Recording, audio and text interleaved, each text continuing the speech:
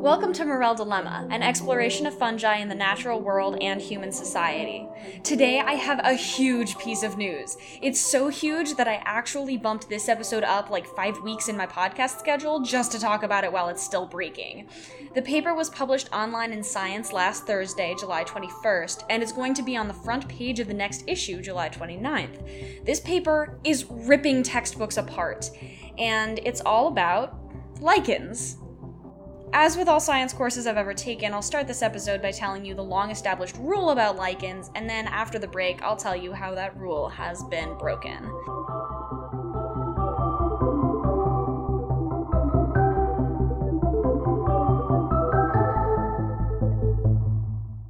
You've probably seen lichens if you've ever wandered the woods, visited a rocky beach, or walked through a cemetery. They grow on trees, leaves, mosses, stones, walls, soil, other lichens, basically everywhere. They can be vibrant yellow, dusky brown, olive green, bright red, or have a bluish tinge, and some even change colors depending on whether they're wet or dry.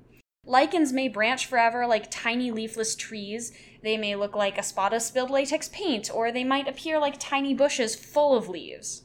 As you may have guessed by my excitement about lichens, they do contain fungi. Every lichen is a symbiotic relationship, which means it's an example of more than one species working side by side. The fungus in a lichen acts as a frame that protects an inner photosynthetic layer of algae or cyanobacteria. These tiny green microbes act like plants, using the sun's energy, air, and water to make sugar.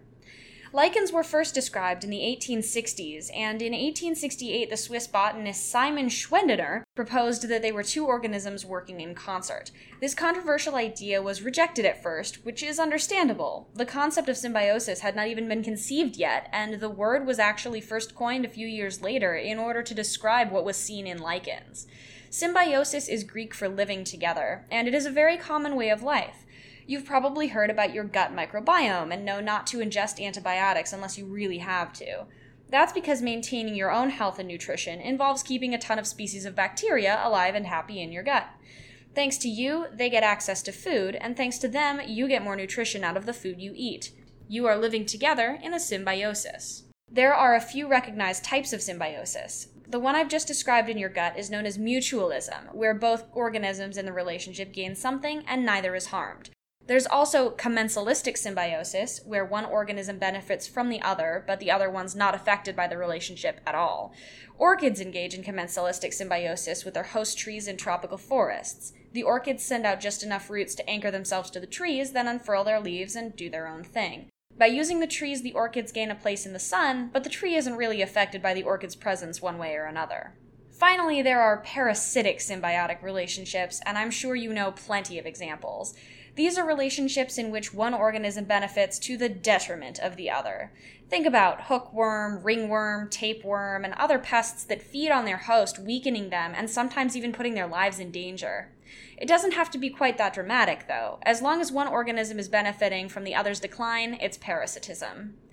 Lichens are generally considered to be in the mutualistic category. The fungus of the lichen provides structure and creates a safe little home for the photosynthesizer, while bringing nutrients in and keeping the interior moist. In return for this cozy home, the algae or cyanobacteria make sugars that both it and the fungus can enjoy. The way a lichen is structured, the algae or bacteria is one layer surrounded on top and bottom by a fungus, kind of like a little algae sandwich. Lichens' names are usually the same as the fungus's name, and the photosynthesizer is implied based on its known relationship with the fungus, because any species of fungi that can form a lichen only does so with a specific species of algae or cyanobacteria. Quick note, to make the rest of the episode a little less cumbersome when I'm talking about lichens in general, I'm just going to say algae to refer to the photosynthesizer, but remember that it could just as easily be a cyanobacterium. The inner layer of the fungus anchors the lichen to the rock, tree, plant, or whatever it is that the lichen is living on. The outer layer, called the cortex, is the skin of the whole operation, and it's made of tightly packed fungus solidified with kind of a biological glue. Altogether, the two cortex layers and the algal layer are called the thallus. That's Thallus. The alga is sandwiched between two layers of fungus, which means it's basically stuck. This isn't necessarily a bad thing. The cortex controls the amount of light the alga receives, providing it with enough sun to photosynthesize, but preventing it from roasting. Besides, algae need to be wet, and without the fungus, landlocked gravestones aren't going to be a great place for the algae to live. However, there's evidence that the algae and the fungus have, shall we say, an uneasy relationship. Experiments in the lab have shown that while inside of a lichen, algae export about 40% of their sugars to the fungus and use only 2% of their sugars for their own growth and development. That's a lot of sugar to give up. You might guess that the algae just send out a lot of their sugar into the environment normally, and the fungi have found a way to use it while also helping the algae out. Real mutualism. Unfortunately, it doesn't really look like that's the case. Outside their lichen, the algae completely switch, using 50% of their sugars for personal use and only exporting 2%.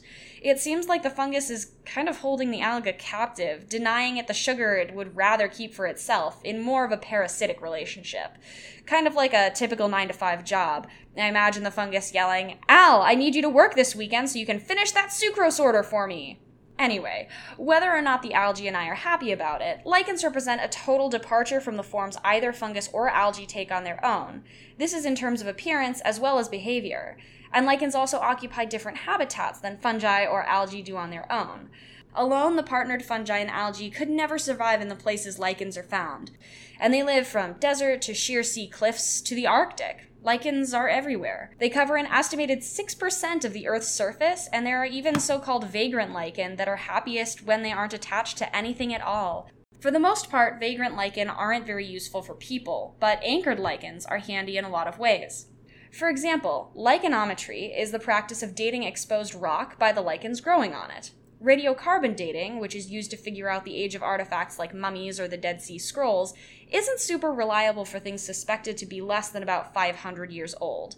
And that's where lichens come in. Because of their tough, adaptable morphology, an undisturbed patch of lichen can live for close to 1,000 years. By measuring how fast a particular lichen species grows each year, scientists can infer the age of an artifact anchoring that same species. My favorite story of lichenometry involves Franklin's lost expedition to the Arctic. A 129-man British crew led by Captain Sir John Franklin disappeared during an 1845 journey to map the Northwest Passage of the Arctic. The ship from that voyage wasn't found until 2014, but the graves from 3 crewmen, who we can only presume were the first to go, were discovered in 1850, and there's a jewel lichen, Xanthoria elegans, growing on the tombstones. It's thought that as soon as the gravestones were placed, they offered purchase for Arctic birds, whose nitrogen-rich excrement would have provided excellent nutrition to a lichen. As such, it's assumed that the lichens began growing in about 1846. In 1990, the lichen patches had diameters of 4.4 centimeters, indicating that Xanthoria elegans grows about 1/3 of a millimeter every year, at least in the Arctic. Now if scientists want to date another grave with Xanthoria elegans growing on it, or they want to date a chest or a building or a rock shelf, they should have an easy time. Lichens can also be used to monitor air pollution. Heavy metals and other pollutants that fill the air in industrial areas are poison to them. If there are lichens near your home, congratulations! It means your neighborhood is probably a good place to breathe. Come to think of it, I haven't seen as many lichens in my neighborhood in New York City as I used to see in Colorado. I probably shouldn't think too hard about that. Lichens have a good place in traditional medicine and food around the world. Peltigeira leucophlebia was used in Europe to fight the oral yeast infection called thrush. The misnomered Iceland moss, really a lichen called Citraria icelandica, has been used to treat cough, stomachache, and even, supposedly, cancer. Citraria icelandica is also a useful food item in Iceland, whether stewed with milk and brown sugar to make porridge or ground up and used as flour. In the United States, some native peoples relied on lichens to get through the winter. While lichens have been able to help geologists, environmental health workers, and traditional chefs and doctors, they've long posed an unsolvable puzzle to biologists. While they've represented the quintessential symbiosis since 1868, the fungi and algae and lichens have been very hard to study. When scientists attempt to culture lichens in the lab, nothing happens. When they try inducing the symbiosis between 2 species that are known to work in wild lichens, either the cortex forms incorrectly or nothing happens. Most frustratingly, sometimes 2 lichens that have identical species of fungus and identical species of algae are totally different colors, and one might even be edible while the other is deadly. But without being able to cultivate the lichens in the lab, scientists haven't been able to even start figuring out why. That is, until last Thursday.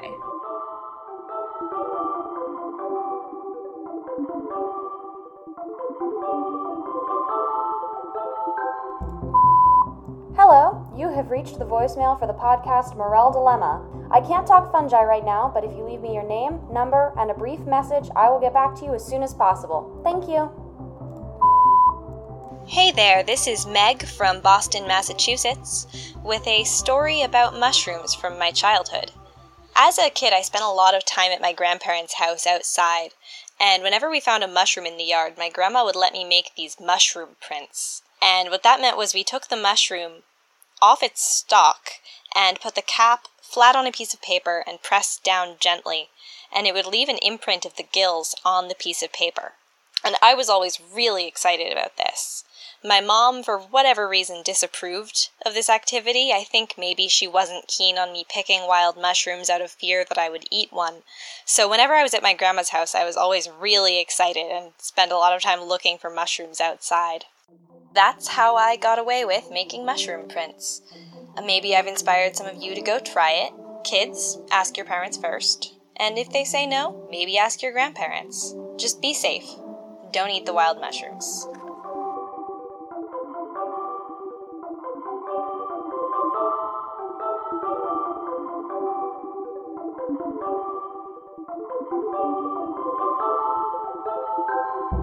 For 150 years, lichens have represented a strange duality, being simultaneously the quintessence of a biological concept and largely impossible for biologists to study.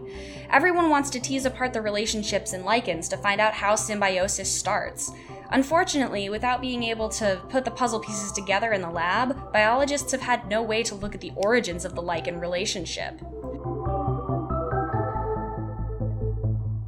Two lichen scientists determined to crack the code and joined forces in 2011. Toby Sprybill and John McCutcheon of the University of Montana began a study on two varieties of lichen that were apparently genetically identical. The fungal species is the same in each, as is the algal species, and now that we're in part 2, I do mean specifically algae. These lichens had different coloration and levels of toxicity. Where Bryoria fremontii is dark brown and non-toxic, Bryoria tortuosa, great name, right, is bright yellow and produces high levels of a toxin called vulpinic acid. Despite being genetically identical, the baffling differences mean these lichens have had their different species names for 90 years. When Sprybill and McCutcheon took on this puzzle, they decided not to look at the species in the lichens, which had proved fruitless for decades.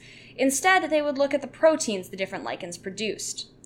Now, every cell has a nucleus full of DNA, which knows exactly what the cell needs to do to stay alive.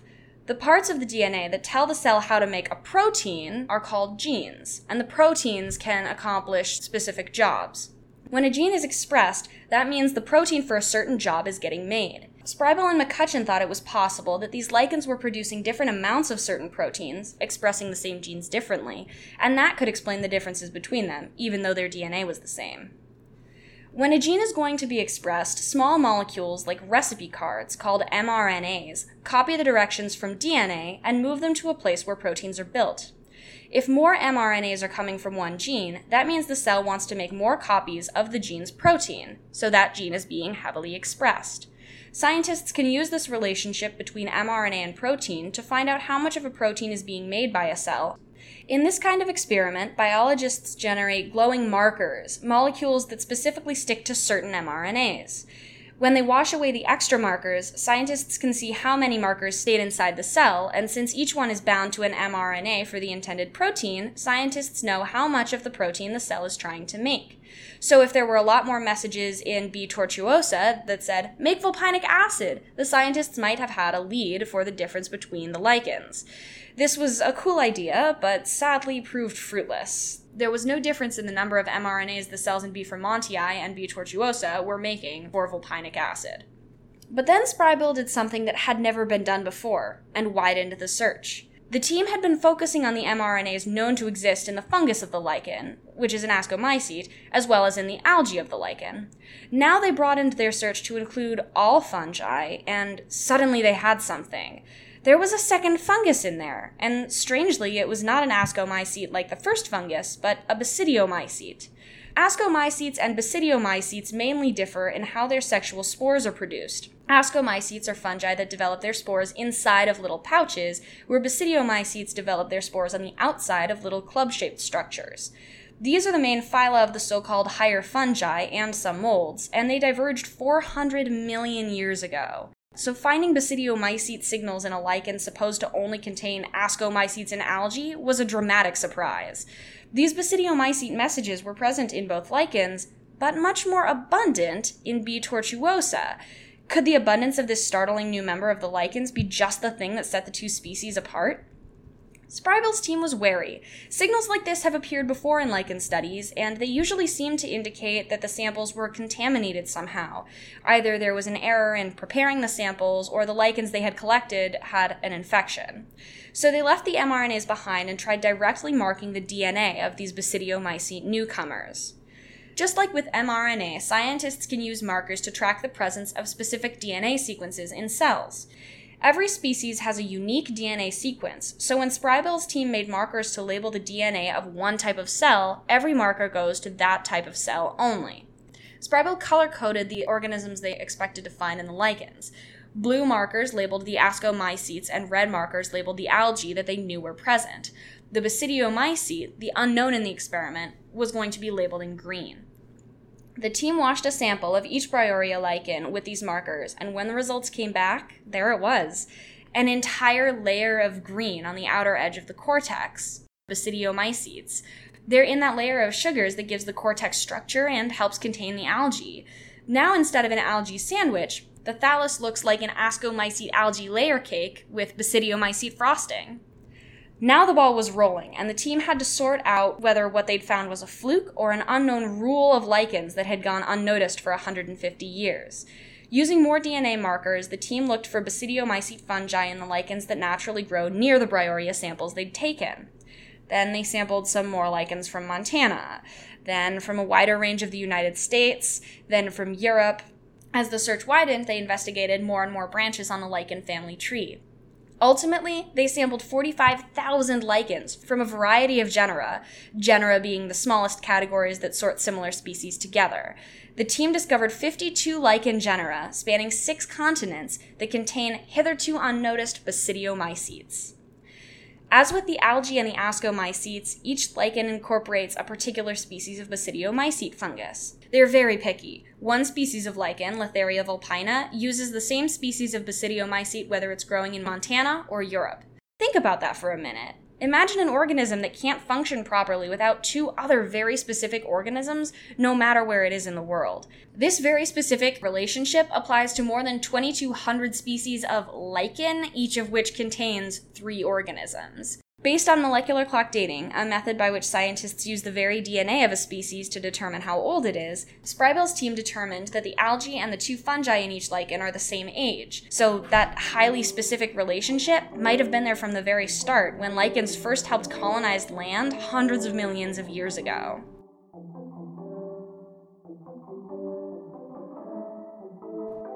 While the work is far from over and the Pandora's box of lichenology has just been flung open, it looks like Spreibel and McCutcheon might finally have a working answer for the difference between Bryoria fremontii and tortuosa. There are more basidiomycetes in tortuosa, and they're located very close to the vulpinic acid. Spreibel has hypothesized that these basidiomycetes are responsible for either producing the toxin or inducing the ascomycete to produce it. In other lichens, other basidiomycetes might be responsible for other defense mechanisms that have been attributed to ascomycetes. There might now be a key to understanding how these defenses are produced, where before it was just baffling that the ascomycetes weren't producing any mRNAs that would lead to defensive proteins. Besides, now scientists have a better understanding of why lichens have been so hard to grow in the lab. 1/3 of the party was missing. With their new paper, Spreibel's team ushered in a second revolution in lichen science and the study of symbiosis. They've literally rewritten the textbooks. Hopefully, this will be the start of a new era of greater lichen understanding, and scientists will start being able to learn more about how symbioses begin and organize themselves. As for me, I'll just rest easier knowing that the algae isn't giving 40% of its sugar to just one office mate. Knowing this, it feels like less of a 9-to-5 job and more like the living expenses we all deal with. Maybe most of that exported sugar pays rent and utilities, and some extra goes to the superintendent and the doorman. Why don't lichens grow here again? That sounds like a typical New York apartment to me. Morel Dilemma is written and produced by me, Izzy Gall, and our theme song was written and performed by John Bradley. Special thanks this episode to Meg for doing our intermission. If you'd like to hear your voice on the podcast, call the hotline at 347-416-6735 and leave a mycophilic message. Hey, exciting news! Morel Dilemma is now available on iTunes. You should definitely go check it out. And hey, if you like what I'm up to, please leave a review. It's really the best way for my hyphy to find other dormant mycophiles. Thanks to iTunes user KML926 for leaving the first one. Don't forget to visit moreldilemma.org for extra content. Last week, I wrote a post about the world's biggest fungi. I want to remind everyone that mushroom foraging is tricky business, and you should never eat a wild mushroom unless an expert has identified it in person and told you it's safe to eat. Even then, allergies to uncommon foods can be hard to predict, so please be careful. There are other ways to enjoy fungi. My favorite is photographs.